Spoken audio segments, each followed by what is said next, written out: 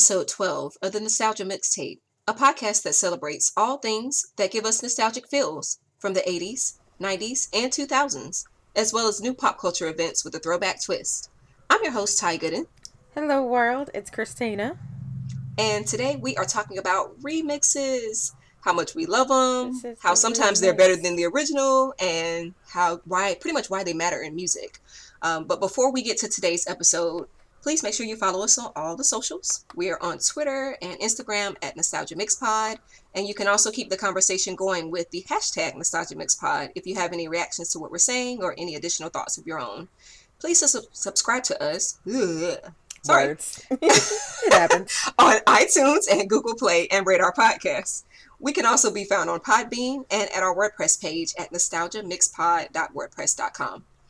So before we get into the recap today, just a couple of little housekeeping items that we just want to kind of breeze through before we get in. First, thank you guys so much for participating in the Chilling Adventures of Sabrina live tweet with us.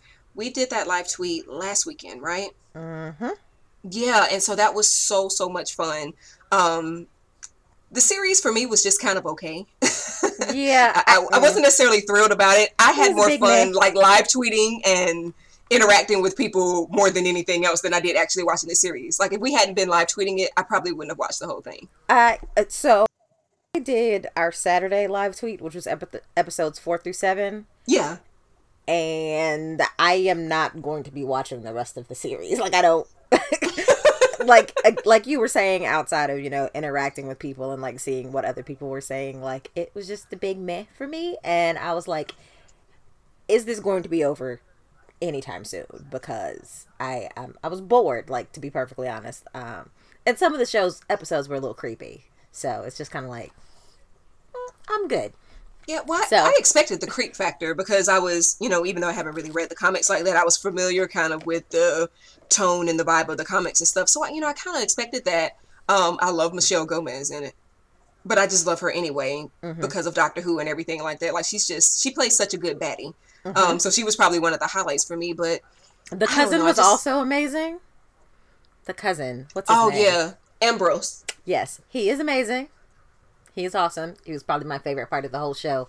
Give him his own show or give him more time on next season if y'all do a season 2. Because he's the bomb. He is living my best life. Like, yes. He's got all his, like, nice robes. He's in the house not having to talk to humans. God. He's drinking tea all day. He's just coming with, like, snappy one-liners. Like, he's really living my best life. And I don't understand what I've done wrong. Time she does something like oh goodness, just be glad you didn't watch those last 3 episodes because she just worked my nerves so bad because I did Friday and Sunday, so I ended up by design having to watch the whole thing. Those last 3 episodes, man, she just if I could have reached through the TV and just like shook her already bobbling head. Did you notice that? Like when the actress, when she was, kind of saying her lines and everything like that, I noticed that her head like bobbles a lot. And I don't understand if she was trying to like process the lines, or I've never seen her in anything else before. So I don't know if that's like a normal trait for her or not. But once I saw it, I couldn't unsee it. It was just, why is your head bobbling like that? It's just, I don't know. There's something weird. Reminded me of a Funko with the bobbly head. Right. My thing with the show is that like, there's something going on with the audio of the show. Like, I'm a bit of an audiophile. Like, I went to school for live sound, so, like, certain things stick out to me more than other things. And there's just something weird about, like, when people are whispering and casting spells, or, like, there's something that I can't quite put my finger on about the way the actress who plays Sabrina talks that bugs me. So anytime I listen to her talking or going on one of her tirades or, like, with her big plan, I'm just kind of like, please stop talking, because whatever it is about your voice is bugging me. Is like it was grating, poking me. Yeah, it was right a bit grating. I don't want it to stop. Please make it stop. But either way, all in all, we had fun doing the live tweet with you guys. So thanks to Kayla and Mega Sheen Podcast and Nerds of Prey. It was so much fun to kind of get a chance to interact with them and for them to kind of bring us into the fold and allow us to be a part of that experience as the new podcast on the block, because Nerds of Prey is, very popular, well established and everything. I know the ladies over there and they're all fantastic, and Mega Sheen's been around for a couple of years too. So Yeah, so I mean, we're kind of the newbies that were in there, so that was really cool. So thanks to you guys for tuning in for that. We will be doing more of them though, because I really enjoyed that. That was so much fun. It is. Well, I've got a chance to do it before because remember I did the Bobby Brown one, and that was a lot of fun, getting a chance to interact with some folks. What else? Also, just quick, short apology to you guys for last week for not being able to deliver an episode last week. Both of us just had so much going on, and there's so many things that are going on, especially now as we're leading up to the holidays and everything like that. So with that said, our last episode for this season will come the same week as Thanksgiving, so 2 weeks from now, and then we'll be done for the year. But we will return on January 10th with a new episode and a solid season 2 format for you guys. But we'll still be on Twitter. We'll still be retweeting things. You can catch Christina at Sing My Blue, BLU, and you can catch me at Ty Gooden. We're on our individual pages, and we'll also be on the podcast page as much as we can, just kind of retweeting those nostalgic type things that you see on the timeline. So just want to let you guys know that. So we've got this episode, and then we have one more episode for the year, and then we will be on holiday break, which is great because we got a lot going on. I'm going to sleep so much. Oh my God. So I'm working 2 jobs. Nobody knows this because we haven't really talked about it, but I'm splitting my time between my main job at the theater and another one. And it's just like, oh my God, once this election over, I'm going to sleep so hard. Like, all the sleep. Yeah, and do some spring cleaning in the winter. Yeah, I'm doing my writing thing, still freelancing. I also, and I'm sure I've mentioned to you guys before that I am a TV writer for Bustle. So I've been covering some shows for Bustle. I've been covering some stuff for Hypable. I'm doing freelance stuff. And I also have been doing some temp work for my old job that has me kind of been helping to train a new person and all of that stuff. So between all of those things and then, just other things we got going on in life, things just got kind of out of whack last. Yeah. We got out of whack last week, but thankfully we're back. Everybody's good. People were wondering if there was like an emergency or something like that. There was no dire emergency or anything like that. We just didn't have the time because it does take time, to record a podcast. And Christina does, our editing and everything like that. So there's a time factor there on her piece. Whereas I do kind of like the managing the content calendar and all of that stuff. So, it really makes a difference. Yeah, I was thinking about this since you brought up, me doing the editing and you doing like the planning and stuff like that. Like in the timeline of our podcast, like she does all the stuff before we record and I do all the stuff after. And it just takes time. Not necessarily a lot of time. Not necessarily. It's challenging. It's not hard work. We've definitely learned a lot. But it's just, we're learning our balance of like doing this and the rest of our lives. All the other things. Right. Between us, we got like 6 jobs. Yes. 6 jobs, a whole bunch of other stuff going on, dreams and aspirations, and this podcast as well. So, Right. I mean, this is like yesterday. Learning. I was at my oldest daughter is in the 4th grade, and she is on a Lego robotics team. And so yesterday from 8 to 5, I was at a Lego robotics competition. That sounds like fun. It actually was really fun. It was really cool. And the kids, I mean, their creativity and the things that they came up with, because the age range for the kids started at around 4th grade. I think it was 4th through 8th grade, if I'm not mistaken. The school she goes to is 3rd through 8th grade, but you can't participate in Lego robotics until the 4th grade. So this is her first year doing it.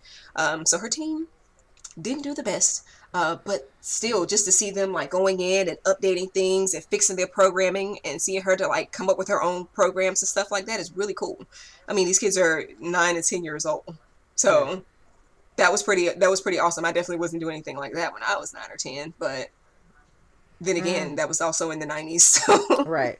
I'm quite jealous because Lego robotics sounds like, something right up my alley. I love Legos so much. It's kind of an obsession, but oh my God, the older kids, like their robots that they came up with were amazing. These things were like, they were just like punching in like a program and code or whatever. And it's just the thing would like just go off on its own. And it was like picking up stuff and hitting bells and doing all of this stuff. It was really cool. Yeah. That sounds awesome. So it was cool. So what do you have for us today for our nostalgia recap? So my nostalgia recap this week is actually going to focus on things that I've actually done over the last few weeks versus like the anniversary of certain things.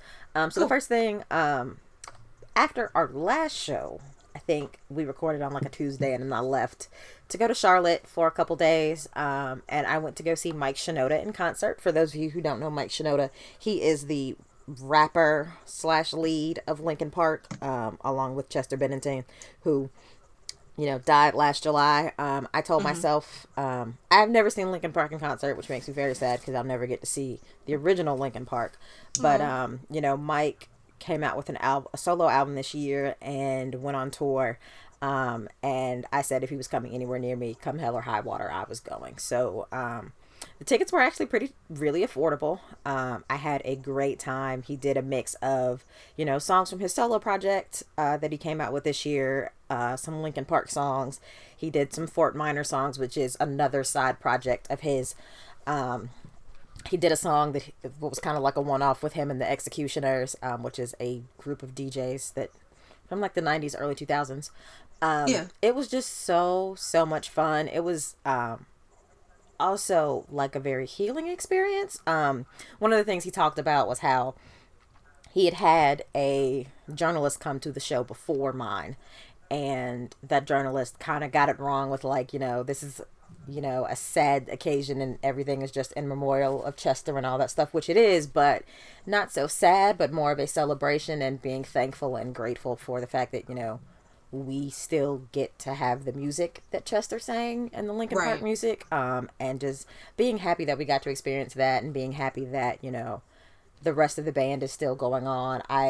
They haven't said whether or not they're still going to go on as Linkin Park, and I'm not rushing them to make that decision at all. But it was just good to be around other people that love the music. You know, when I go to concerts, even if I'm going by myself, I always make friends. So like I got to, you know, jam out with the people that were standing next to me. It was so much fun. I cried a little bit because he did a couple of Linkin Park songs that Chester mostly led, and he let the audience sing Chester's parts, and that was kind of depressing, but also like... But it's also kind of beautiful, though. It is. It was a beautiful moment. He did like In the End and Crawling and something else. But it was so much fun. So much fun. I got so many videos and stuff that I haven't posted yet because I killed my phone last week. But thank God for iCloud backup, and they're all back on my new phone. So I'll be posting some of those here shortly. One of the best moments of that show was like halfway through the show, some random kid yelled out, "Hey, can I sing Running From My Shadows? I mean, can I play Running From My Shadows with you?" Which is one of Mike's songs from this album. And Mike was like, "I don't know if we can do that, but I'll see." And then Running From My Shadows ended up being the last song. And sure enough, he called the kid up on stage, and his like tech guy gave him a guitar and was like, "Here, have a ball." And I got quite a bit of video of that guy on stage playing with Linkin Park. Well, playing with Mike Shinoda and the other guys that were in his band. And it was just kind of cool for him to be able to do that. Like, it's a smaller venue. We were at the Fillmore. It wasn't like a large, like 20,000 seat venue. It was a small, maybe I think less than 1,000 seat place. And it was standing room only. I love places like that though. It's just got like that intimate feel to it. You know? Except for, you know, standing up forever sucks sometimes. But I had a great time, and that moment was amazing. I got a tour book that was like not a tour book. It was like the album artwork book that had some poems that that Mike's wife wrote, and some art that he drew. And then like if you flip the book upside down and around, it's a coloring book. So that was cool. He has like this vending machine merch ATM thing where you can like pick what you want and slide a card. It drops out of the bottom like a vending machine. Which is like the silliest thing the silliest in a good way thing I've ever seen at a concert. I'm fairly certain more people will have those. And then like, you know, one of those GIF booths where you can take a picture and it'll make a little GIF of you that you can post on different things. I had a really great time going to Charlotte. It's like my second home. I rented a hotel and just kind of hung out and did nothing and saw Mike Shinoda and had a great time. So, you know, Linkin Park's one of my favorite bands. I'm glad I got that experience. I wish I could go to another show, but I will cherish that experience getting to see Mike Shinoda in concert forever. So that was my first thing. I talk way too much. The second thing that I did last week was the 10th anniversary of Twilight, the movies / book series that came out, you know, in 2008. I am, well, Not really anymore, but I was a huge fan of them when they came out. Like, I read every single one of the books and saw every single one of the movies in theaters. And it's kind of how my best friend Karina and I bonded when we were working together. We both realized that we were both fans of it and just kind of have been thick as thieves ever since. And so I mentioned to her that it was happening, and she said, let's go. And I said, all right. I had a gift card that I could use for it. Mm-hmm. And we went to go see Twilight. It was kind of cool because I haven't seen the movie in a very, very long time. I think the first one's the best one. Well, the first one's the second best. The last one is the first best. And then all the ones in the middle are just kind of meh. Meh is like one of my favorite words. Like, you're feeling very meh today. Yeah, I am. So they did like a small little featurette before the movie started where like it was one of the guys that played one of the vampires, not Robert Pattinson, and the chick that directed the movie. I'm fairly certain she was on drugs the entire time because she sounds like a hippie basically. You said not Robert Pattinson? Are you talking about, God, what's his name? Taylor Lautner? No, not him. He was one of the werewolves. Okay. It wasn't him either. Okay. I was totally expecting Taylor Lautner to become a big thing, and he just kind of has disappeared since Twilight. He really has. I was just about to say, where is he? Where did he go? Like you would think after being in such a prominent role that he would move on to some other things. Right. So Robert Pattinson was not in it, and Kristen Stewart was not in it because, you know, they out doing other things and being awesome. Right. It was the one that played Jasper. I think his name is Jason or Jackson Rathbone. He was also in the Avatar: The Last Airbender movie that we pretend doesn't exist. He played Sokka, and it was awful.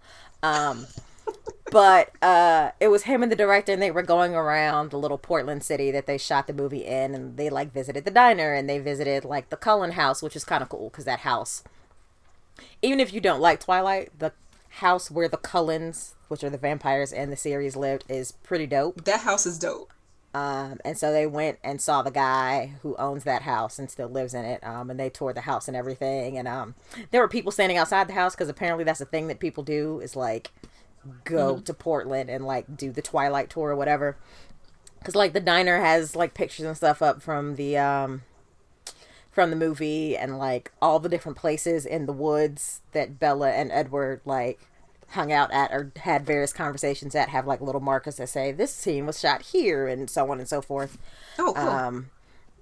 So that was kind of cool. They even went to like the high school that they shot like all the scenes and stuff in. So that was kind of cool. That was about a 20-minute featurette, and then the actual movie, which me and my best friend kind of just sat off in a corner and clowned the entire time because we were like, what were we thinking?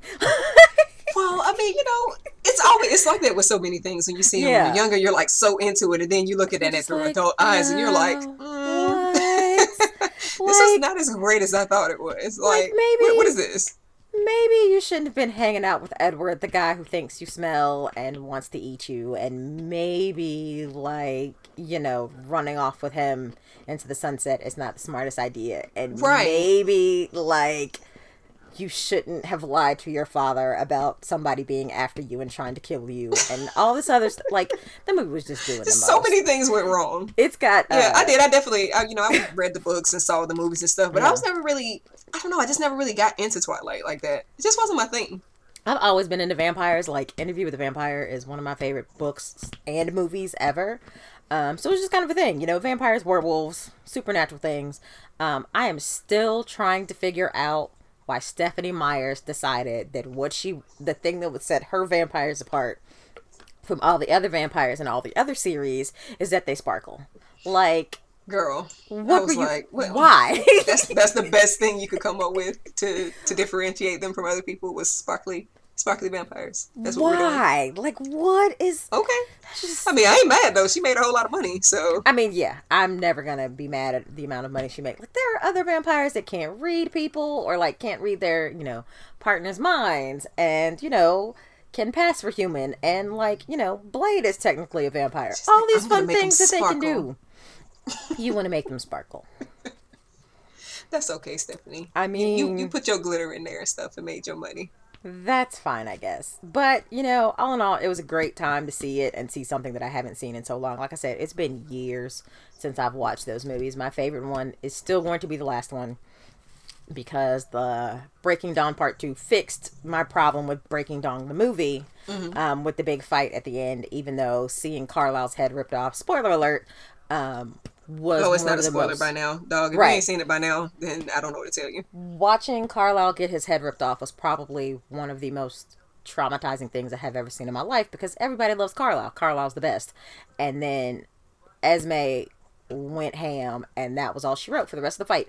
I was Esme in that moment where I was ready to kill somebody. Like, I was blind rage. I was trying to jump through this. I wanted to jump through the screen and fight the Volturi myself, seeing that. Because the entire theater was like, wait a minute. What? Yeah.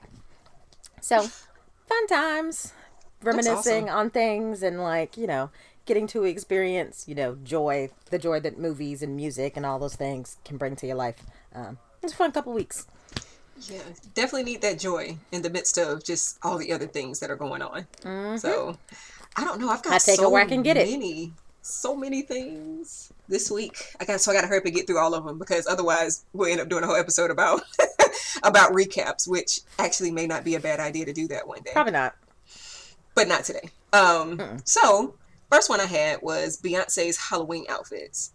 Beyonce always kills it. Every year for Halloween, she's just, number one, she's Beyonce, and she's got the money and the range and the time and the photographers and all of that stuff to be able to recreate perfect looks. So, in case you've been living under a rock, Beyonce was Toni Braxton this year, which she called herself Phony Braxton. Hilarious. But she redid the album cover to Toni's self-titled album, which was her first album, which was a perfect album. You can't come out with a much better debut than that or whatever. Her first album, you could just play the whole thing without skipping a track. It is so many hits on that first album. It's crazy. So she redid the whole look for her, where she had the short haircut that everybody wanted to have with the, with the leather jacket on and everything. And Beyonce looked amazing. Toni also reposted the pictures on her Instagram page and was like, girl, you look better than me. Then I looked on my own album cover, and you could tell she was just so delighted. But I really love Beyonce's caption. First of all, I like that Beyonce is putting captions on things now, because it's almost like she's sort of kind of almost talking to us in a way. Almost a little bit talking to us. So she put the caption up there just saying, calling Toni a icon and somebody that was a pioneer and everything like that. And I love that about Beyonce. Even something as small as what she does for Halloween. One year, I think her and her mom and Blue were Salt and Pepper. So she's always paying homage to excellent Black women, whether it's women in sports or women in music or, different genres and everything like that. So I love seeing her dress up like Toni. And then just when I thought she was done, she came back and came out with outfits FloJo. Oh my God. As soon as I saw it, I literally screamed. I was like, oh my God. You better do that. Yes. She better do it. She killed FloJo's fashion and stuff like that for, the time period that she was around, is still so relevant today. The nails, the hair and everything like that. I could totally see where Beyonce would have been inspired by her fashion wise. Oh yeah. The crazy color outfits with one leg out and one leg right in a bodysuit, style. But it was so dope for her to do that, because you've got so many of her younger fans now, people that were born in the 2000s and stuff like that love Beyonce now, and they may not have even known who FloJo was. And now they've gone out and they've Googled and researched her and just found out how instrumental she was to the world of track and field, and how incredible of an athlete she was, because I feel like she's one of those, when you're looking back and you're talking about great track athletes, she is definitely well respected and well known by a bit of an older generation. I would say our generation and up, but a lot of the younger people don't really know her and know her story. They know Shelly Ann Frazier, and they know people like that are kind of, hot and good now or whatever. They may know a little bit of something about, Allison Felix or somebody like that. But all of those people were definitely inspired by FloJo. She's still watching old videos of her running track is just mind blowing. She was so fast. She was killing people with one leg out, like you said, and stockings on. Who does that? Only FloJo could do that. Exactly. And nobody's been able to replicate that style since, I don't think. Also, I don't really pay attention to track and field like that. Sports in general have just never really been my thing. So apologies if I said that wrong. But style icon, as a track star, a style icon. And usually that's something that just, style is not really a big thing. You're just out there, you're doing whatever event you're in and stuff like that, and it just kind of is what it is. But I mean, I don't think there's ever really been another track star like that that's put so much thought into her look and and care so much about looking good and presenting a certain image and stuff. So yeah, shout out to Beyonce for honoring the greats, honoring some legends, and doing it so effortlessly, which so I know it's not really effortlessly, but at least it looks that way. It looks that way, and that's all that matters. I loved it. I also had Will Smith and Martin Lawrence. They released their little video clip together. We love Will Smith here. And they are coming out with Bad Boys 3. And I'm going to be right there in the theater watching it. Because it's Will Smith. Like, Will Smith and Denzel are like, somebody asked this question on Twitter a few days ago. They were asking, what's your one actor or actress that, like, no matter what they're in, even if it sounds like the dumbest thing ever, that you'll go and watch it just because they're in it. And I was like, oh, Will Smith and Denzel. And Viola. Like, Viola Davis is like my main woman that I will go and see pretty much anything that any of the three of them are in.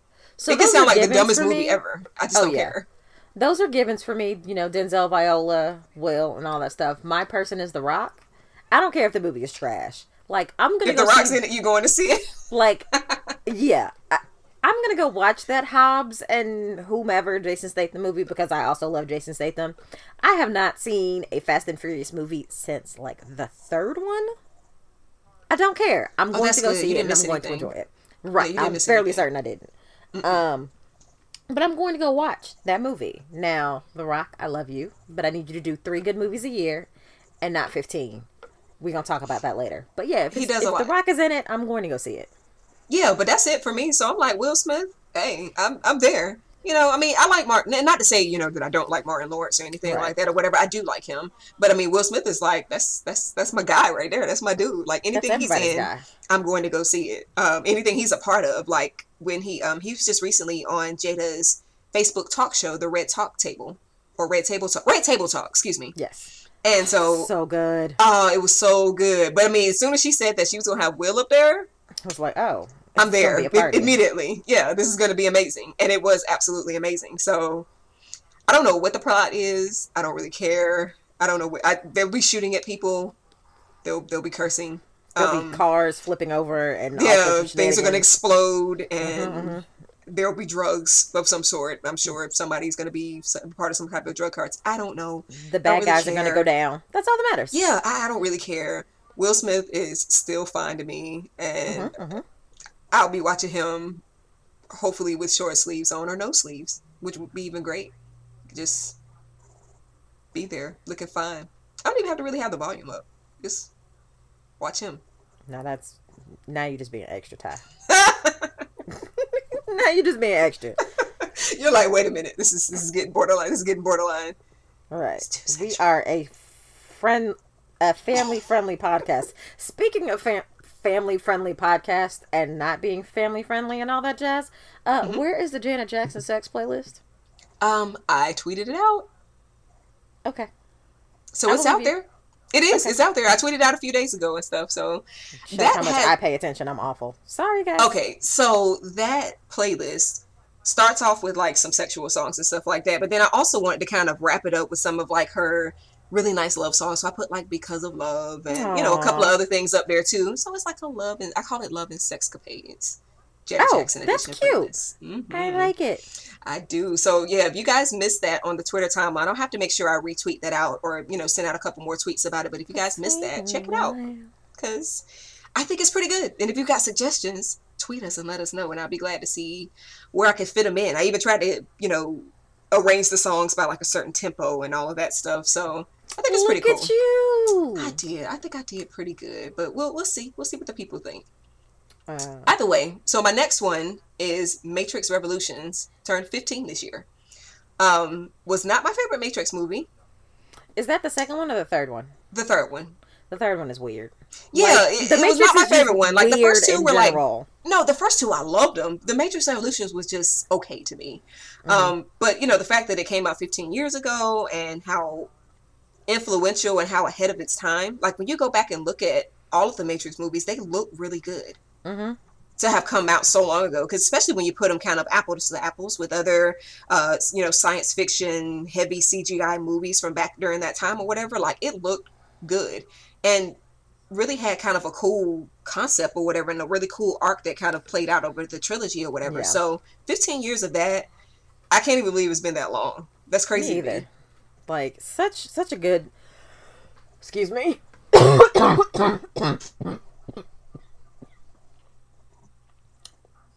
Okay, I'm done now. Sorry about that. I enjoyed them too. I like you. The third one is not necessarily my favorite movie in the whole wide world. The ending, I'm still not necessarily the hugest fan of. But you know, I didn't write it, so it's okay. But like such a groundbreaking trilogy. I think so many things were never the same after those movies came out. Right. Like the first one is just iconic and can never be defeated whatsoever. The trilogy as a whole is pretty great. And like technology wise, like that movie changed the game, especially with the 360, all the way circle around shot. Right. And all that People jazz. were like what? Right. You had never seen anything like that before. Like, it was super crazy. And it's a technique that I've seen used a lot to this day too. So like, you know what? Keanu might be. I think he's on my list too of like people that you'll see him in no matter what. Yeah. He might be. But usually what he's in is good though, because I love him as John Wick now. I cannot wait for John Wick 3 to happen. Yes. Cannot wait. Kind of sad to see that trilogy be over, but so good. But I feel like it's good to end something on top than to just kind of drag it out and make like 15 movies of it. Like, I mean, the first two were solid. I'm sure this third one will be solid. I mean, if you can come out with just 3 movies and just wrap it up and let it be a solid thing, why not? Like, you don't have to beat something into the ground, I'm excited. There's photos of him like riding a horse around New York, and I'm just like, Keanu Reeves on a horse, sign me up. Right. There was one where I think they had like a stunt person in opposite of him, and it was kind of like a behind the scenes thing, but he was making the shooting sound in the video, so he's like pew pew pew pew. I love that so much because he's totally like in John Wick mode or whatever, and so you got somebody with like a green suit on or something like that, and he's just like pew pew pew pew pew pew pew pew pew pew, and I'm like, he is such a clown. Background, behind the scenes videos of fights being choreographed are like so my favorite thing in the whole wide world. Like, so much fun to watch. There's some videos floating around of the elevator fight from what's that movie? The Winter Soldier that I love to watch. Like, I love behind the scenes videos about fight scenes. Like, they make me some kind of happy. So now I have to go find that because the idea of him doing the pew pew pew sound makes me giggle. And it was somewhere on Twitter. Why didn't I don't know why I didn't I feel like I may have retweeted it, but okay, it's probably like hiding in my likes or something like that. But that was hilarious to me. I mean, like, he's too cute. If I was in a fight scene, I'd be making like random hi-ya sounds all the time. So right, I get it. I do. So I love him. Yeah, and I mean, Matrix is it's great. I mean, and of course that came from the same minds that later developed Sense8. So one of my favorite shows ever in the history of the world. Every time I think about it, we did like a collective sigh then. We're both like, love that show. Love that show so much. So yeah, Matrix Evolution, 15 years. Woo woo. Next thing I have, so there is a Twitter account called 80s Then, 80s Now. And they just do all sorts of movie, TV, books, toys, everything like 80s is on that Twitter account. Our nostalgia account follows them, and then I also follow them from my personal page. But for Halloween, leading up to Halloween, they did these rounds of horror movies. So they would present you with like 6 horror movies and just tell you to basically pick one out of the 6. And that was so much fun. So I love horror movies, and especially have an affinity for 80s horror movies. So me and a few of the followers, thank you guys so much for kind of tweeting back and forth with me or whatever. We talked about The Thing. We talked about Nightmare on Elm Street. We talked about The Shining. We talked about Lost Boys. We talked about so many things. We just talked about like John Carpenter just in general or whatever. We talked about Child's Play, just so many different movies that they kind of had. They had really, really good ones. It was hard to choose between the 6 that they had. So we'll link that in the show notes or whatever, and you'll be able, even though Halloween's all over and done, I mean, it's never a bad time to go through and like do something like a round of things like that. So thank you guys for having a good conversation with me, and thanks to them for tweeting it out and kind of doing something really cool leading up to Halloween. Yup. I went to go see The Nightmare Before Christmas because I couldn't not go see The Nightmare Before Christmas. Actually, did I see it twice? I feel like I saw it twice. I know I saw it at least once because that's just my thing for Halloween. Mm-hmm. I don't do them scary movies like the rest of y'all. All those movies Ty just named, I have like probably only seen one of them. Just can't do it. But that was my Halloween celebration, and eating all the candy that we didn't, give out to kids. Yeah, no, we took the kids out. They got scared by a man with the chainsaw, but that's a different topic for a different day. Oh wow! It was fantastic. Hear that story later. I laughed. And so my last thing I have, Complex recently tweeted out a list of their 50 best 90s R&B songs. So I took some time and went through it, just kind of skimmed through to see what they had, and it wasn't bad, guys. They put together a pretty, sometimes lists can be kind of hit or miss, but they put together a pretty solid list. Yeah, so we're going to link that in the show notes. You guys go and check it out. We'll just kind of let that be what it is. So don't expect us to talk about it now because we're not. So you guys go see what you think about it, and then tweet us and let us know your thoughts and what you think they may should have put in there, what they should have maybe left out or whatever. So that was a lot of fun. And that kind of leads into today's topic about remixes or whatever. So to me, I know different genres do remixes and everything, but to me, when I think about remixes, I think about hip hop, I think about R&B. Mm-hmm. For the most part. Yeah, I mean, for the most part. For the most part. Yeah, I mean, and I get it, electronic dance hall music and stuff like that, definitely do it. As a matter of fact, and I didn't even know this until I just kind of started perusing around the internet, thinking about remixes and kind of wondering, because I never really thought about, the origin of it. Come to find out, found this article that said that the origin of remixes started with Jamaican dance hall culture in the 60s and 70s. Nice. So remixes go back, when we think about remixes, we're thinking maybe back to the 80s. Yeah.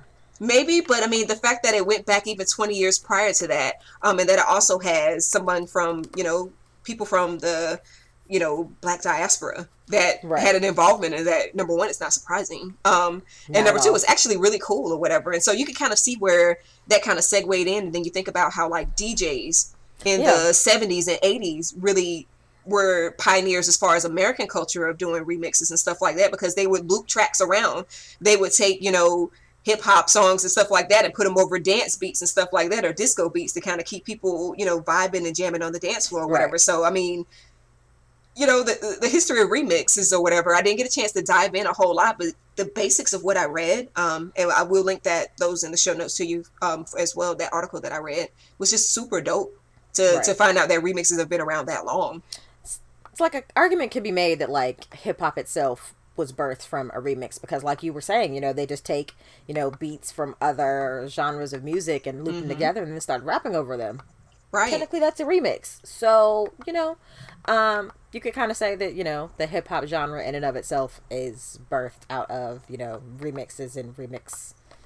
Right. Culture, remixes is sampling. But... Yeah, remixing things and sampling things. I mean, taking things that they grew up on. So the artists of that time and, the 80s and 90s are looking back at the 60s and 70s and stuff and taking things that they grew up on that were a part of their childhood. So really, the genre almost has a nostalgia feel to it. Exactly. When you really think about it, because they're taking things back from their childhood, music that they grew up listening to or whatever, R&B and whatnot and stuff, and kind of infusing that into their genre now. And so you see artists doing it now with the 90s and 80s and stuff, kind of taking that vibe, and you just see it all through the music now. You look at different hip-hop artists, even 3 6 Mafia and stuff like that. There are so many artists that have sampled them recently. It's mind-blowing, Yeah. So it's Everything is a remix. It's super dope. Everything's kind of remixing, remaking and stuff like that, which I love it. I think people love remixes so much because really it gives them a chance to kind of mash up different genres and experiment and create a new sound that really hasn't been heard before. So it's expanding your audience reach because you're bringing in so many different types of people that may have never been exposed to different types of music before or whatever. And, I think that really affected the club and the party scene for the better. Everybody knows, at least one song that you hear the remix of it in the club and everybody will go crazy. Or you'd have that extended dance track of something or whatever that was 10 minutes long, but it'll keep you out on the floor. And I mean, it's just so crazy. And I also love how it brought together artists from different genres that you would have never imagined working together. One example I was thinking about was Mariah Carey and ODB. Right. In what world? Like one of the greatest remixes ever. Right. There's no way. And I know, like, I even remember reading about it where the label was like, you want to collaborate with who? What? And do what? I don't know. Like, they really thought it was going to, like, do something to taint her image or whatever. And boom, the Fantasy remix comes out and it's a super smash. Yep. Literally one of the greatest remixes of all time. It is. You know, why do you think people love remixes so much? I mean, like you have been saying, you know, it mashes up different things. I think another thing is it just kind of reimagines the song in and of itself. Like one of my favorite remixes is the Dru Hill In My Bed remix, which the original is like a tragic love song, R&B, slow jam, whatever. But then the remix comes through and it's like, oh wait, now this is like you turned this into a bop. Like a bop, and now I want to dance to the fact that you've been cheated on by your girlfriend. Like, right. What? It makes you think of songs in a different way. It makes, you know, as a songwriter in, you know, a past life, I love being able to like take a song and then flip the entire story to where like it's from a woman's perspective or a man's perspective, or, you know, anything like that. Like, they're just fun. It's a new way to reimagine the song. It's another way to kind of keep the song on the charts, which I know is part of the reason why labels love them so much, and, you know, extend the life of the song, right? And it's always just good to see somebody's like different perspective of a song when you remix it. Sometimes, you know, a remix is just slapping a new beat on it and like speeding it up, kind of like In My Bed, because In My Bed is just a new beat, but it's the same song. Yeah, literally plus the same two lyrics. hip hop verses and everything. And then sometimes it's whole new lyrics and a whole new beat and all those things put together, and it's the same song, but it's different, or it's like a part two of it. It's like Maya and Jay-Z, like we were talking about that off mic earlier, like Best of Me, completely different, you know, lyrics and everything like that, like same kind of overall concept of the song. You know, you had Maya, and you also have, you know, the original had Jadakiss on it. Yes. And that was the album version, and then she did the remix with, you know, Jay-Z and everything like that. But I mean, completely different lyrics, completely different beat and everything like that. So, yeah, I mean, absolutely. I think another good example of that, speaking of how you were saying you can kind of take it and bring in a different perspective, that's like Method Man and Mary J. Yes. You know, they're You're All I Need song or whatever. So the original version of that was on, I love Method Man. And I think we talked about this a little bit last episode when we had my sister on, how much we are like Wu-Tang people. So the original version of that song was just called All I Need, and it was on Method Man's Tikal album. And there was no Mary on it. It was just kind of him. He had like wrote the song about, I'm presuming his wife, because him and his wife have been together for a really long time. I think they were dating then. And he was touring. He was really busy, you know, touring with the group and everything like that, and really missed her. And so he said he literally like flew her out to where he was, and she was laying in bed beside him. And that's like how he got inspired to write his verses, which I think is, I mean, Method Man just adorable. He just makes my heart melt anyway. But after, you know, I heard that, I was just like, oh my God. But I mean, that's, the original was really, really good or whatever. But Mary just brought in that female perspective, that woman's voice and everything like that. And it's probably, to me, one of the greatest like marriages of hip hop and R&B on a track. Absolutely. Yeah, I mean, it was, you know, this huge commercial smash, and it really started like that, this new trend of having a singer on a hip hop track, or having a, you know, a rapper on a singer song or whatever. So I mean, because now you can barely listen to the radio for 2 or 3 songs without hearing an R&B song with a rapper on it, or without hearing a pop song with a rapper on it, or you can barely listen to a hip hop song without hearing somebody singing on the, you know, singing a hook or doing something like that.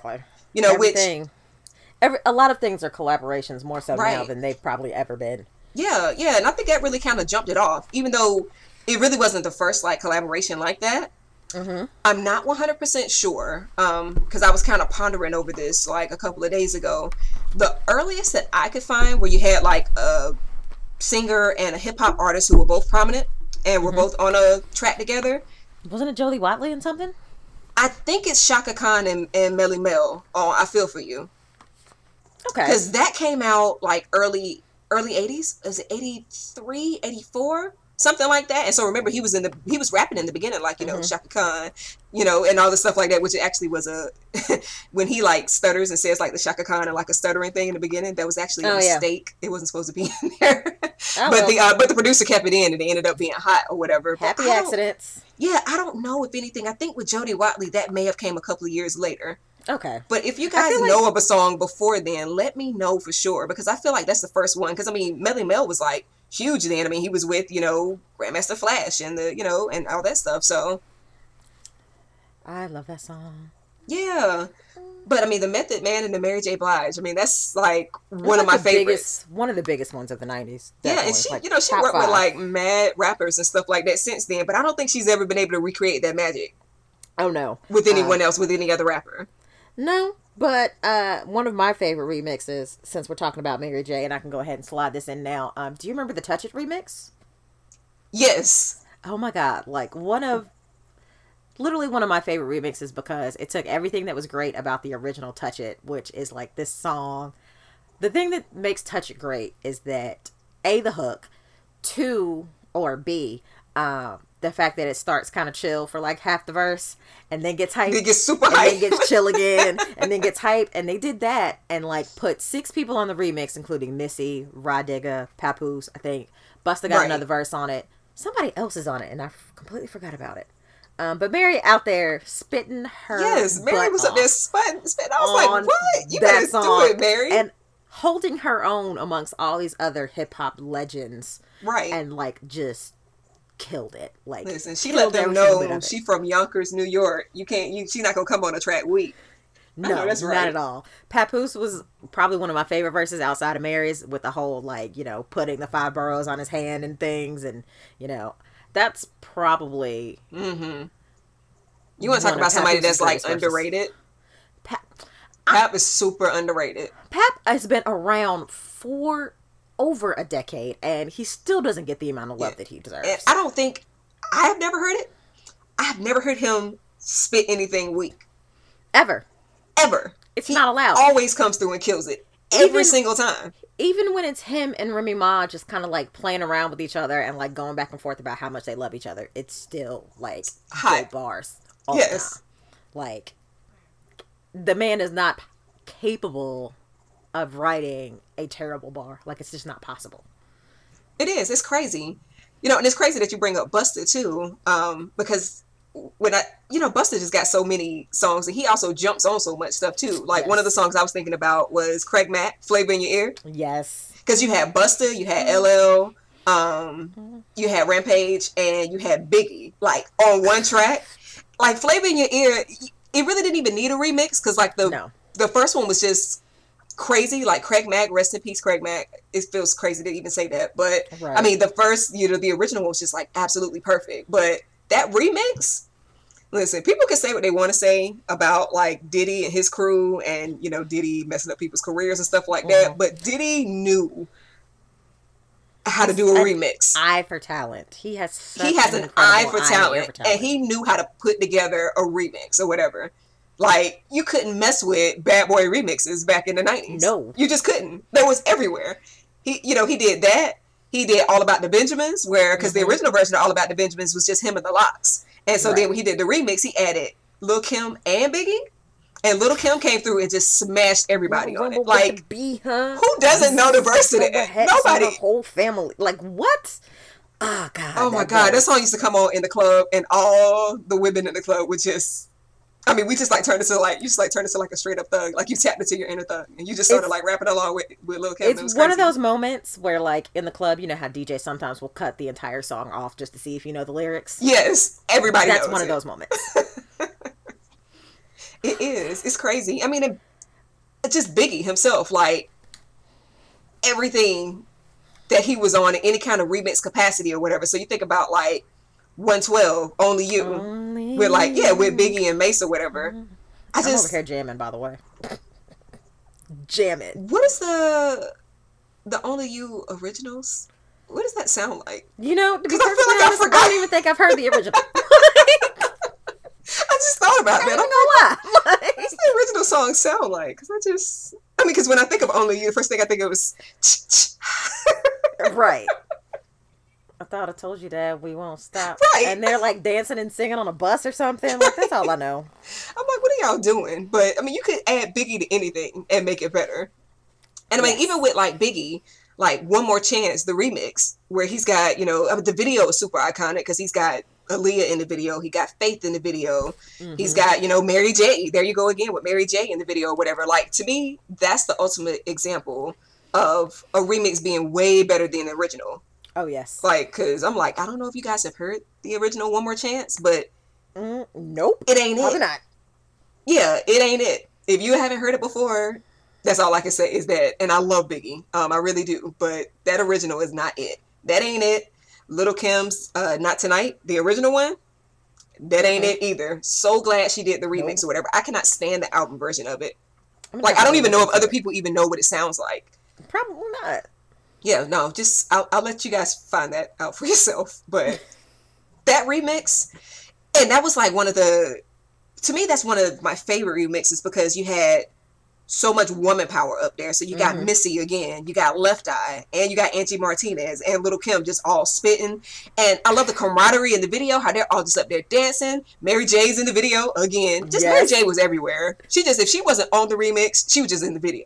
Like, because everybody loves Mary J. Right, Mary J. You like, call her. She in the song? No, that's all right. Just let her be on the video. It's all good. Pretty much. Just bring her in here. But yeah, I love that or whatever. And I wish, I don't know. Again, I hate to be like one of those people that's like, oh, well, old school was better. New school's not this. New school's not that. But I wish we could see more of that now. Yeah. Like, you don't see women just getting together and spitting on a track anymore like that. It's because they're too busy sniping at each other. It's the egos. Like, everybody's just letting their egos, their inflated egos and stuff like that get in the way. And, that was all of those women. They weren't trying to compete with each other. They all recognized that everybody was very talented. And you're talking about really different artists. Look at how different Little Kim was from Missy Elliott. And how different Left Eye was from them. And then how different Angie Martinez was from all of, from everybody up there. I mean, there was room for everybody. Exactly. And everybody was cool with that. And everybody wasn't like, oh, well, Lil' Kim killed Missy on that song, or Left Eye killed, Angie Martinez on that song. Like, everybody came in, they spit the fire, because everybody was just having a good time. They on jet skis. Lil' Kim looked fly with her little, her little blonde hair, her shades, and her little white outfit and stuff. Like, everybody was just being themselves and just being cool. So there's a lack of camaraderie around the music industry that I've been noticing recently. Like, that and that's not just hip hop, that's just in general. Yeah, like, that song is only possible because the fact that Little Kim, Missy, Left Eye, and all of those people have relationships with each other and are friends with each other. Right. And, like, genuinely like each other.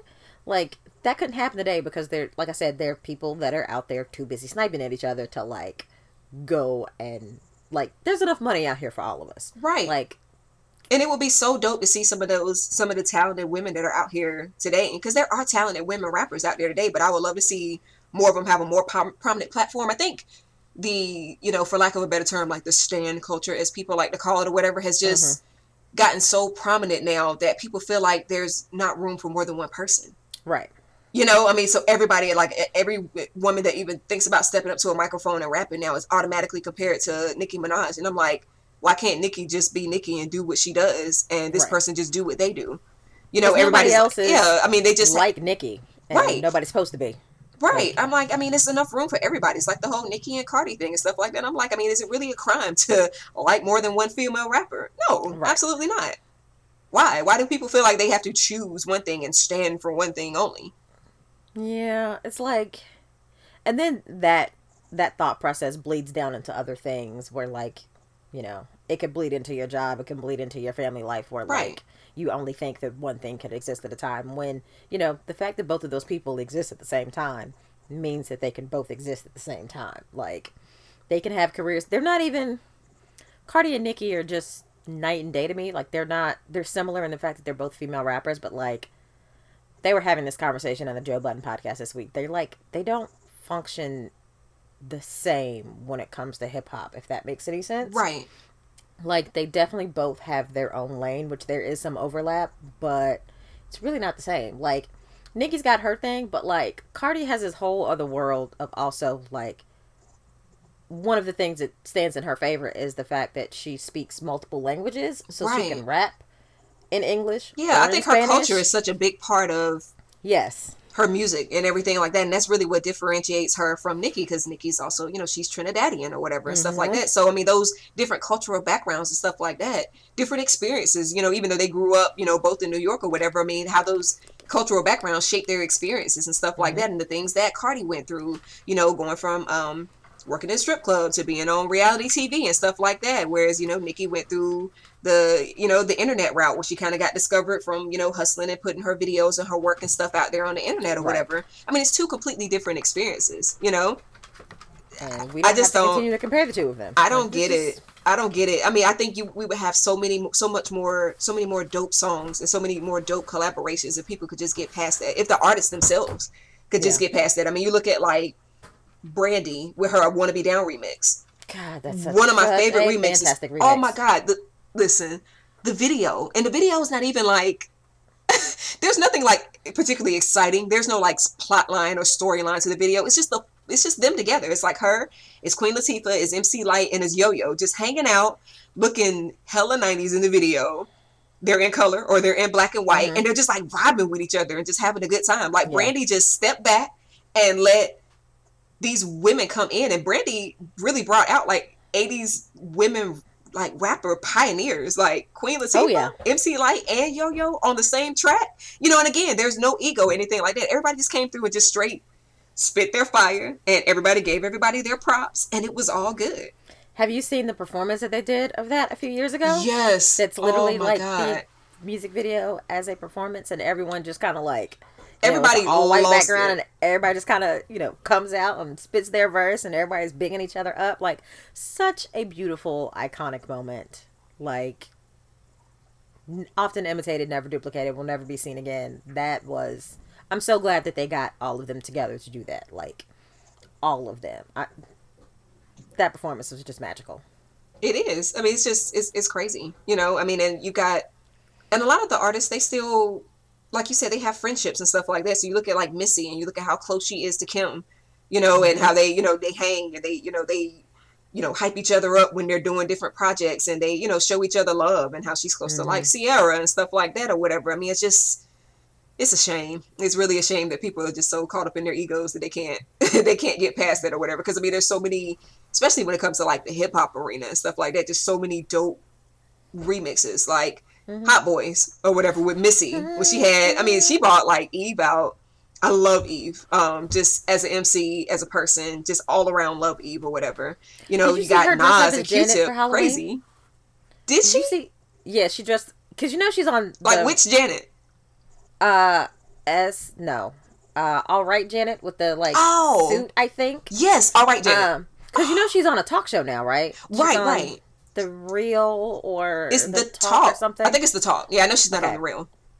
She went off and married herself a billionaire, and it's like, I'm living my best life. Yes. I ain't even mad, Eve. But yeah, she dressed up like Janet, and like they recreated the video and everything like as a part of the show. There's a video floating around the internet somewhere. I'll send it to you and put it in the show notes. I need that so much because I do. We talked about it in our Janet episode, but I love the All Right video and how Janet was dressed in kind of like that zoot suit, performance type vibe or whatever. That's amazing. Speaking of remixes, the Janet Jackson and Missy remix of Son of a Gun. That's so fun. That song is so much fun. Yeah, I mean, I don't think we can go an episode without talking about Janet. It's not possible. Is it possible? I don't think it's possible. We talk about Janet and Will. I think it's a law of the podcast that we have to have a Janet Jackson and a Will Smith reference in every single episode. You can't help it though. Like, it's just, you got to do it. And going back to Kim again, like I keep circling back around to Lil' Kim, but she was just a part of so much stuff, like Mobb Deep's Quiet Storm remix. Again, I just think everything was better when you added Lil' Kim to it. Pretty much. Just, you want to, you need a female rapper up there, just, okay, put Kim up there. It's good. It's great. This is not a remix, but speaking of Lil' Kim making everything better, when she did a song with Christina Aguilera, Can't Hold Us Down, that song would not have been as good if Lil' Kim was not on it. It wouldn't have. Yeah, and again, like you said, it's a friendship thing or whatever. I don't think people give Kim enough credit for that, for being for other women and for being somebody who, generally speaking, doesn't seem to really be caught up in her ego like that. Oh, no. I mean, because even with Christina, like, remember her and Maya and Pink and all of them got together and did Lady Marmalade. So, iconic. Right. I mean, again, that's not a remix, but that's women collaborating, and, nobody was in their ego or any of that stuff. So, and just like, we are chilling. It was just super crazy. I don't know. I mean, it's impossible to name them all, but it's so many hip hop ones. Like one of my real like throwback ones is Eric B and Rakim, Paid in Full. So there's like this Cold Cut remix that's out, and I remember the first time I heard it, I had actually went to a friend's house party, and I mean, it was just kind of meh at first, you know, nobody was really doing anything or anything like that, but they had that extended remix in, you know, and it's kind of weird because they've got like different like intercuts of like, you know, James Brown talking and all the stuff like that, but just like the beat and everything like that, like had everybody, next thing you know, the whole place was like rocking. Because it's Eric B and Rakim, and that was like one of the first like commercial remixes to really have like an international big time success. And so you went from something like that with them in hip hop back in the 80s to like in the early 2000s or even in the 90s, like when you get to Mariah Carey and her remixes and stuff like that, you had never really had a R&B artist, like a big time commercial R&B artist that was collaborating with hip hop like that. Exactly. That Honey. First of all, that entire video, we've talked about this before, was just like a game changer for Mariah Carey. But that song, man, was crazy. It was great. Fantasy was great. I mean, just every remix that she did, even things that weren't remixes. The Heartbreaker remix with Jay-Z. Ugh. Why is he in a hot tub in the middle of the music video smoking? Yeah, I don't know what was going on with that. We didn't need to see that. Oh, Sean. Wait, and the Heartbreaker remix with Missy again and Da Brat. It's the same people. So just all of our remixes just got the same 5 people. It's Missy, Little Kim, Biggie, just all the same people. Mary J. Little Kim was in that video. Little Kim and Mary J was in that video. I'm pretty sure. I was gonna say, I'm sure Mary J was in the background somewhere. But Mariah Carey, she really did that though, and I love that she was willing to stretch out of her music comfort zone, because she had already built like a pretty solid career, pop career or whatever. She was one of the biggest pop stars in the world. So for her to kind of marry in that hip hop and bring those hip hop artists more of that crossover success was really dope on her part, you know? It was definitely a turning point in her career doing, you know, the remixes with hip hop artists. And it's kind of like a thing she does now. Like almost she's almost always got like a Puff Daddy or a Busta Rhymes collaboration somewhere. It stands. I love Breakdown too. I know it's not a remix, but I mean, it's got. I mean, how can you Bone Thugs and Harmony and Mariah Carey again? Bone Thugs and Harmony, like thought that was gonna work singing on a track, like right? What? Yeah, but only Mariah could make it work. That's one of my favorite Mariah songs. Period. One of my favorite Mariah Carey songs. Like, just that song is perfect. Like, there's just no way to say, like, no better way I can say it, but that song is absolutely and totally perfect. It is. And you know what? I really like. So, like, after you get past Mariah Carey and everyone kind of from the 90s, let me see. Let's go back to the 90s where we all Mariah Carey and all of them. SWV and their remixes, like the Human Nature remix. First of all, you're running a big risk anytime you're trying to like sample Michael Jackson's voice on a track, because it just doesn't work most of the time. Like, no, really Michael Jackson is Michael Jackson, and it just doesn't mesh well. That's probably one of my favorite remixes across any genre, and it's probably one of like the best examples of like just a seamless, perfect remix. Not only a remix of a song, but mashing up of 2 songs. Right. So it's just like, it was crazy. Pharrell did his thing, which, I mean, if you guys don't know, the SWV, that's Pharrell singing that on a song. Pharrell is a genius, and he's a vampire who does not age. An absolute genius. Like the king of just coming up with incredible creative things, and also just like living his private life, because we still don't know what his triplets look like. But again, that's a whole nother podcast. Like, he just comes out, he does dope things, and then he just goes back into his coffin or wherever it is that he sleeps at. Like you said, he's a vampire, and we just don't see him outside of that. You said his coffin. Wherever he goes when he's not in the public eye, he just goes back there. His wife looks like that too. Like, they look like really quirky, weird people in the best, and I mean that in the best way. But right. I imagine their house just being like dark and creepy and stuff like that. I could see it. I bet the kids are weird too. I don't know how old they are.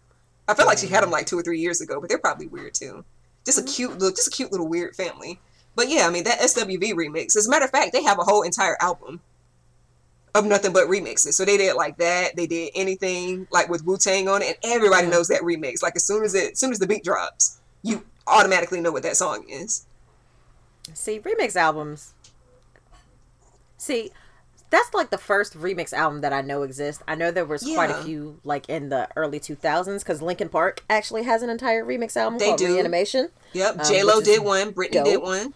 Yeah. Yeah, Britney did one. Somebody else did a remix album that I can't think of right now because I wasn't thinking about it when I did my notes. But yeah, remix albums are amazing, especially when you have enough content that can be remixed because, you know, not everything needs to be remixed. Right. I actually haven't heard the SWV one. I'm going to go check that one out. But if you haven't listened to the Linkin Park one, it's amazing because they're already, as a band, like a nice mashup between hip-hop and rock. And they have so many dope people on it. Oh, Limp Bizkit did a remix album as a rock artist. Did they? And they did a song. They did an entire album of remixes. And I remember this one, they have is it Rearrange? They did a song with Method Man and Redman, and it, like, the remix was dope. And the video was ridiculous. Okay, I'm gonna have to check that out, because I did not know that with Limp Bizkit. I could see myself into a remix album. And again, they could be kind of hit or miss. Like, SWV's is probably one of my favorite ones, because, you know, because of Human Nature and because of, well, Right Here. I keep calling it Human Nature. It's the Human Nature remix, but the name of the song is actually Right Here. Then they've got, like, I'm So Into You. They've got Anything. They've got a Weak remix up there. Like, that one's super dope. J-Lo's, you know, I'll give her props. J-Lo was the queen of the remixes. J-Lo was the queen of the remix. Like, how Mariah Carey was kind of doing her thing with, you know, hip-hop collaborations and stuff like that. Like, J-Lo kind of picked up, like, Mariah Carey, you know, walk so J-Lo could run, I guess, you know, and kind of be that, like, remix queen or whatever, because she had, like, on her, she had, like, Ain't That Funny, she had I'm Real, you know, just a whole bunch of, like, good remixes or whatever. Her and Ja Rule kind of had, like, a thing where they were... Yeah. Does anybody ever actually remember what Ain't It Funny and I'm Real, like, the original sound like? Like, I do. And the Ja Rule remix is definitely an improvement. Yeah, so I remember what I'm Real sounded like, and I, you know, again, it ain't it. So I definitely like that. I like that I'm Real. Ain't That Funny? Ain't It Funny was like, I think wasn't Ain't it That like Funny was like a pop, like a more up tempo pop song? Yeah, it was like an up tempo pop, like Latin feel song, but like it's way faster. I think she's like doing some type of Latin dance in the video and stuff like that outside, but Ain't That Funny is so much better. Like, yeah, no, I feel like her remixes were better on a lot of things. And I'll pretty much listen to any remix of, this is, you know, don't judge me, people, but I really do like Waiting for Tonight. I just think it's a fun club song. Waiting like for tonight. It just gets stuck in my head. Like, every time I hear it, it is, now that I've talked about it, it's going to be in my head for the next 5 days. So thanks me for bringing that up. But I love any mix of that. Like, I've heard several mixes of that, like, in different clubs and just going through Spotify and stuff like that. And I just, oh my God, I love that song so much. It's so fun. Like, it just makes me want to dance. Yeah. Makes me think about New Year's Eve. And I think she's got a remix. I can't remember which remix it was, but I know that she does have a remix to that song, or her J to the LO remix CD. A remix of what song? Waiting for Tonight? Yeah. But there are multiples out there. I just don't remember which one is on. I know there is one up there. I just don't know which one it is. But yeah, I did. I like that one. I don't know. What else? I mean, there's just so many of them. Like, are we still talking J-Lo remixes? Hello? Sorry, had a technical difficulty there. My bad. Oh, what happened? Say that for me one more time. Oh, I was saying, are we still talking about J-Lo remixes? Yeah, no, I'm just thinking about some in general. What's some other remixes and stuff that are kind of your faves? So we've talked a lot about pop and I mean R&B and hip hop remixes, but I've got a couple of pop remixes that I love. Now, everybody knows I love the Backstreet Boys. The Call remix is dope, even though it's not like, it's a remix in the sense of they changed the beat and they added a rap verse to it, which, you know, is like low level effort remix, but I really love the Neptunes beat that they put over top of it. The Neptunes was killing the game when it comes to pop remixes. Yes. So The Call I love, even though the Clips verse on it is okay, but like you can tell that the it was just enough to make it a remix. Right, like you could tell that the Clips and the Backstreet Boys were not in the same room when this went down. Yeah, they didn't try very hard. They were like, okay, we did it. We collaborated. We didn't have to look at each other. It's fine. Basically, the Britney Spears Boys remix with Pharrell on it is amazing. The original Boys just doesn't exist to me, even though there's not... The beat's different, and Pharrell's on the remix, and it's not too different from the original, but I prefer the remix to the original one. And also Nelly and NSYNC's Girlfriend remix, which is my favorite. They just literally added... I love that. A Nelly verse, and Justin Timberlake switched put up some more the beat. runs into it. Yeah. I love those remixes so much. They're some of my favorite, like, pop remixes of the time, of, like, the early 90s. I mean, the late 90s, early 2000s. They weren't really big on remixes in the pop genre, like you were saying, but some of those are definitely my favorites. I love Britney Spears. I'm okay with NSYNC, because I'm a Backstreet Boys fan, but, just, Pharrell was killing it. Like, he had everybody on lock when it comes to remixes. Like, if you needed a remix in the late 90s, early 2000s, you call Pharrell, and Pharrell would hook you up. Right. Pretty much Pharrell and Diddy and the Bad Boys. I mean, if you did a remix with them, it was guaranteed to be a smash, no matter what. One Bad Boy remix that I feel like a lot of people know the song, but they don't necessarily know the artist. So it's Supercat, Dolly My Baby. I've never heard the song before in my life. I life. promise you that you've heard that song or whatever. So he's like, Miss a Dolly, my baby. And the beat's like, so it's got like a, kind of like a, I guess like a dance hall-ish type beat or something like that or whatever. But I promise you've heard that song before. And I mean, I don't know, like the song literally popped in my head a couple of days ago. And I'm like, that's actually a remix or whatever. Because they added a couple of like raps in there and stuff like that. And I remember it coming on like in the club, and it was like a big thing when I was in college or whatever, even though the song actually came out in the 90s. Like, it's just one of those songs that so many people know it when they hear it, but then they just kind of forget it. And like Supercat was like pretty much like a one-hit wonder. But I mean, what a one hit to have.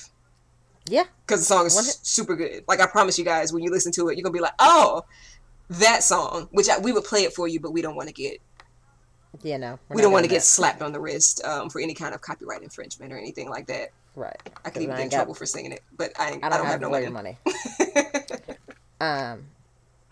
So, I don't know if we're considering this a remix, but I am, because it's like one of the greatest songs ever.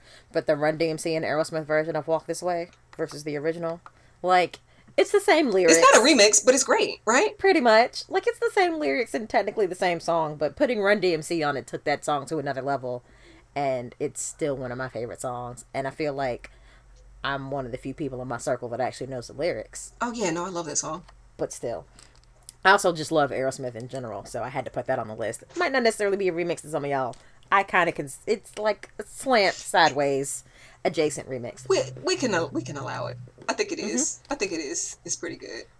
Because there's definitely two different versions of it. The other one does not slap nearly as hard, though.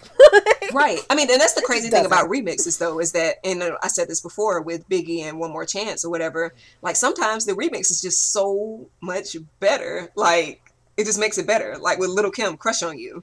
Like, the original version was just, like, Little C's rapping or whatever. Because I remember I was looking for it on Spotify, like, a few months ago. And when I got to I kept finding the original one. And I'm like, where is Kim? Like, it's just him rapping. And then the next verse was him. And then the next verse was him. And I'm like, this is not what I was looking for. Right. And then I finally found the one with Kim on it. Like, again, Kim came through, videos iconic. Because Kim was just, I mean, with the colors and stuff like that, I mean, I saw multiple people, like, on my personal timelines dressed up like her for Halloween. Didn't Beyonce do one of her outfits one year? Beyonce did. She was her last year. So she did, like, she the Crush like on You things. Little Kim. Yeah, she did Crush on You. She did and I can't remember what video it was from now, but it was the one where she was with Big, and she had on, like, the red pants and the Fendi suspenders and stuff. She did that. She did the look where Lil' Kim had the blue hair with the Chanel C's on it. God, what else? She did, like, a whole bunch of Lil' Kim looks. She was like 6 different Lil' Kims. Yeah, she was like 6 or 7 different Lil' Kims. And again, Lil' Kim was just, like, so delighted. Like, I just love how delighted she is, like, when anybody, like, gives her props and stuff like that. She was like, oh, my God, from what, she was like, the queen bee dressed like me, the queen bee, so it is. I'd like to see them collaborate. I was literally thinking that exact same thing at this very moment. That would be so dope. like one thing that people don't talk about, not to get too far off topic, but Beyonce and Missy Elliott have like so many like album cuts together. Oh my God. That never came out. And I'm like, why? The only thing they have given like the mainstream people that have actually like come out on the radio was like the Bootylicious remix. And I don't even like it. You don't? I love that song. So like the one, you know, again, I guess that kind of circles back around the remixes, but I don't like the Bootylicious remix. I love Missy Elliott than the original. I don't like it at all. I don't know. Maybe something's wrong with me with that, but it wasn't for me. And I do like some Destiny's Child remixes. Like I love the No No No remix. See, here's the thing about the No No No remix. The song that, like, when you say No No No, the song that's playing in your head is the remix. Right. And it's not the original song. Yeah, because remember, the original song is, like, much slower. Yeah. And to me, the slower one, the original, was just kind of forgettable. Like, the video was forgettable and everything like that. But I feel like No No No was, like, what really put them on the map. And it kind of was, like, the beginning of them crafting their sound. Mm-hmm. Which they really kind of got together and developed for Writings on the Wall, which is like one of my favorite albums ever. You know, and then I love to go back and listen to the No No No remix, if nothing else, just to listen to Beyonce. Like, it's so crazy when you go back and listen to early Destiny's Child songs and you hear her voice. Because she sounds the same, but so different at the same time because she's just matured so much vocally over the years, you know? Wait, they had a remix album too? Wow. Yeah. I forgot all about that. But I do remember that they had a remix album, whatever. But like the No No No remix, I love that remix. Great. Mm-hmm. Get Me Bodied remix, like later on going, you know, to Beyonce. I love the Get Me Bodied remix.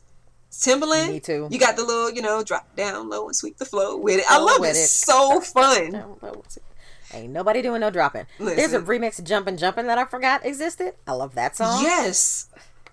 I do. God. They had good remixes. They did. The R&B now I want to go really listen to this. Now I want to go listen to all of that stuff. Let me go. Which Beyonce makes me mad anyway because she be trying to act like the B-Day album don't exist sometimes. I'm like, I see you, Beyonce. You at the concert, you just be skipping over a lot of those songs. Don't act like that album didn't exist. We heard it, and I liked it, even if other people didn't like it or whatever. She'll do a Sasha Fierce song from I Am Sasha Fierce, but she doesn't really seem to like that album that much either. I don't know if maybe she's just looking back in hindsight like dust. She pays them albums dust so hard. But I feel like she'll do a Sasha Fierce album song before she'll do a B-Day one. And I'm like, you need to do that Get Me Bodied remix. You ain't have nobody else on that track, Beyonce. It was just you. I want you to do that at your next concert. Stop playing with us because I love that remix. And it's great. I mean, I'm just glad she put I Care back on the track list. I mean, well, at least she did it for Beachella, which... I Care is one of my favorite Beyonce songs ever. Like, y'all can have all the other things, but I Care is my jam, and to hear her go off on it made me so happy. Oh yeah, yeah, she did it at the joint tour, on the Run tour. Okay, I wasn't sure if I didn't go, so I wasn't sure if she took it off the set list or not. Oh, B-Day is the one that's got Upgrade You on it, which she forgets that song exists. I don't understand. Like, why are you leaving these things out? Anyway, I don't understand. Just. Bye, Beyonce.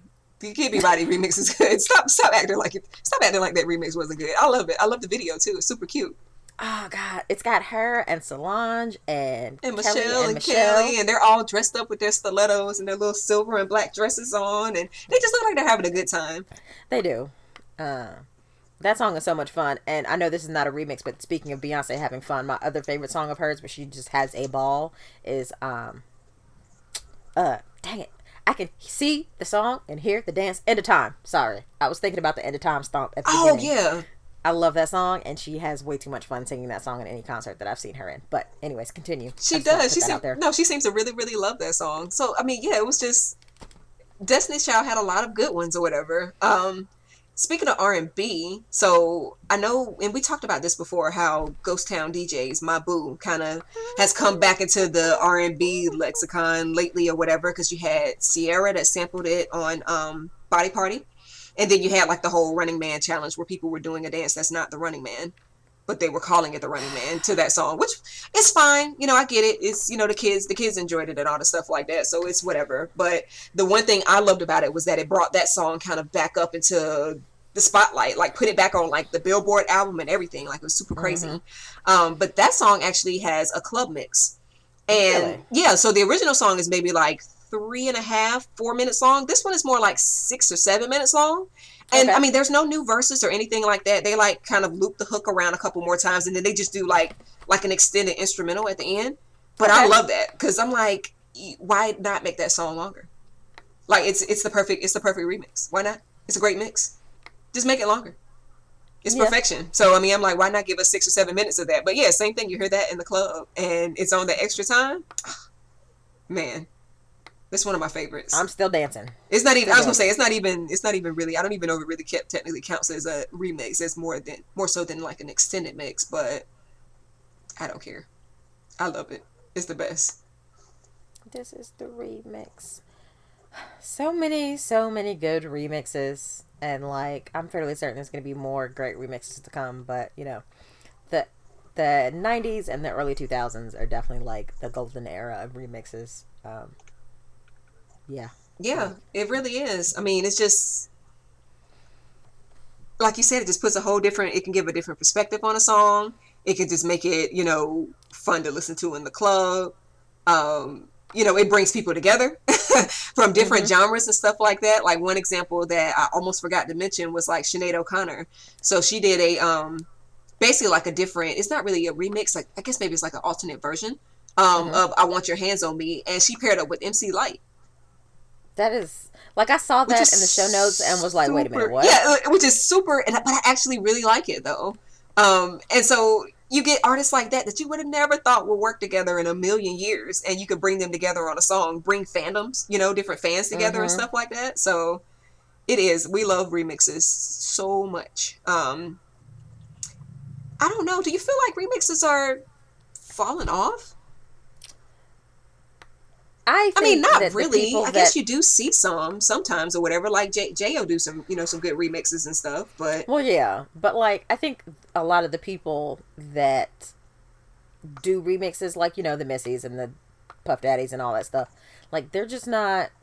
They're still out there doing their thing, but like, there's not a whole lot of new music, nor people like the remixes that we like are the remixes that we like, and I don't necessarily know if remixes these days would have a whole lot of traction because music is so disposable now. Like there's so many artists out there doing their thing, and like anybody can put an album out, and the market is already so saturated. So I don't necessarily know if like the music industry can handle remixes to the level that they've used to be able to, if that makes any sense. Yeah. And I think the male R&B artists, they pretty much kind of hop together, especially like the newer age ones or whatever. So like your Ray Shrimmers, your Migos and stuff like that, they just kind of hop together on tracks anyway.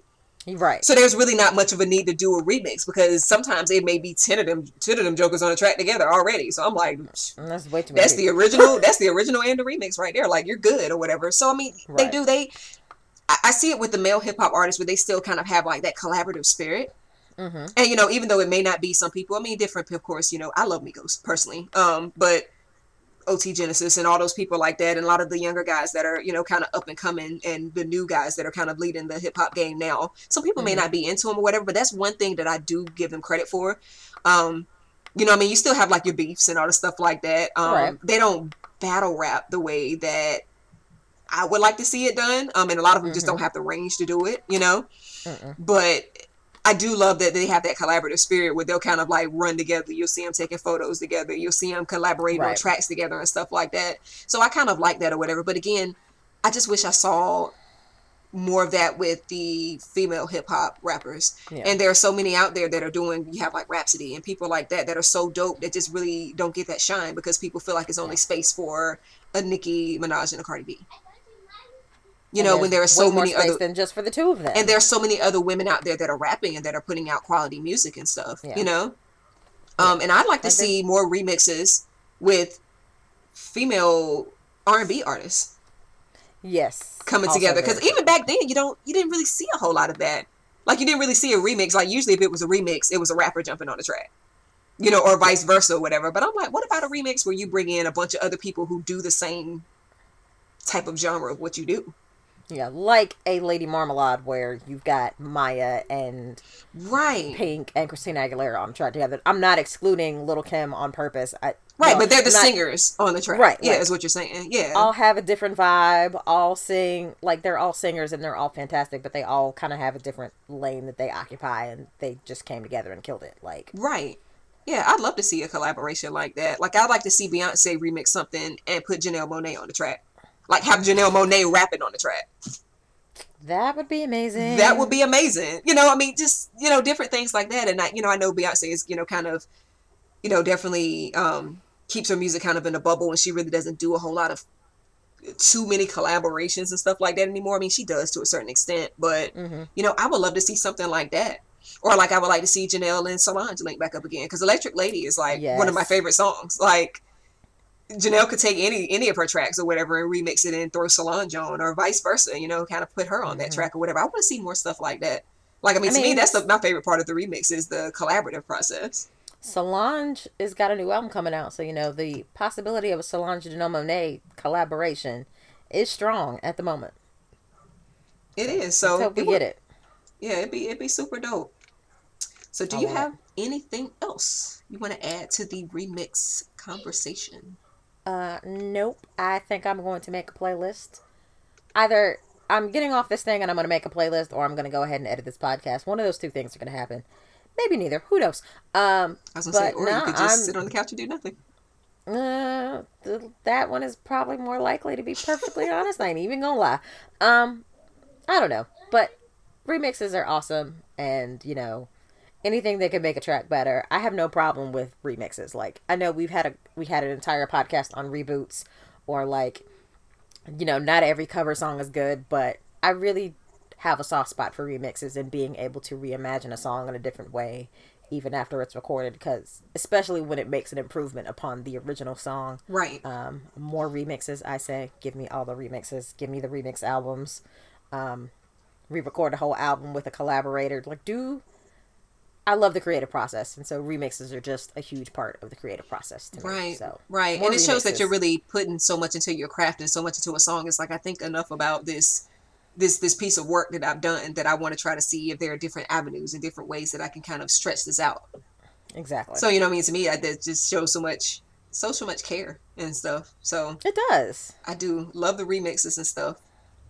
But that is all we've got for you today, guys. So let us know what your favorite remixes are, especially in some of those genres that we may not have covered today. So if you got like some great EDM remixes or something like that, then yeah, let us know what kind of remixes you're into. If there are, and forgive I may be ignorant about this, and it's not saying I don't listen to country music.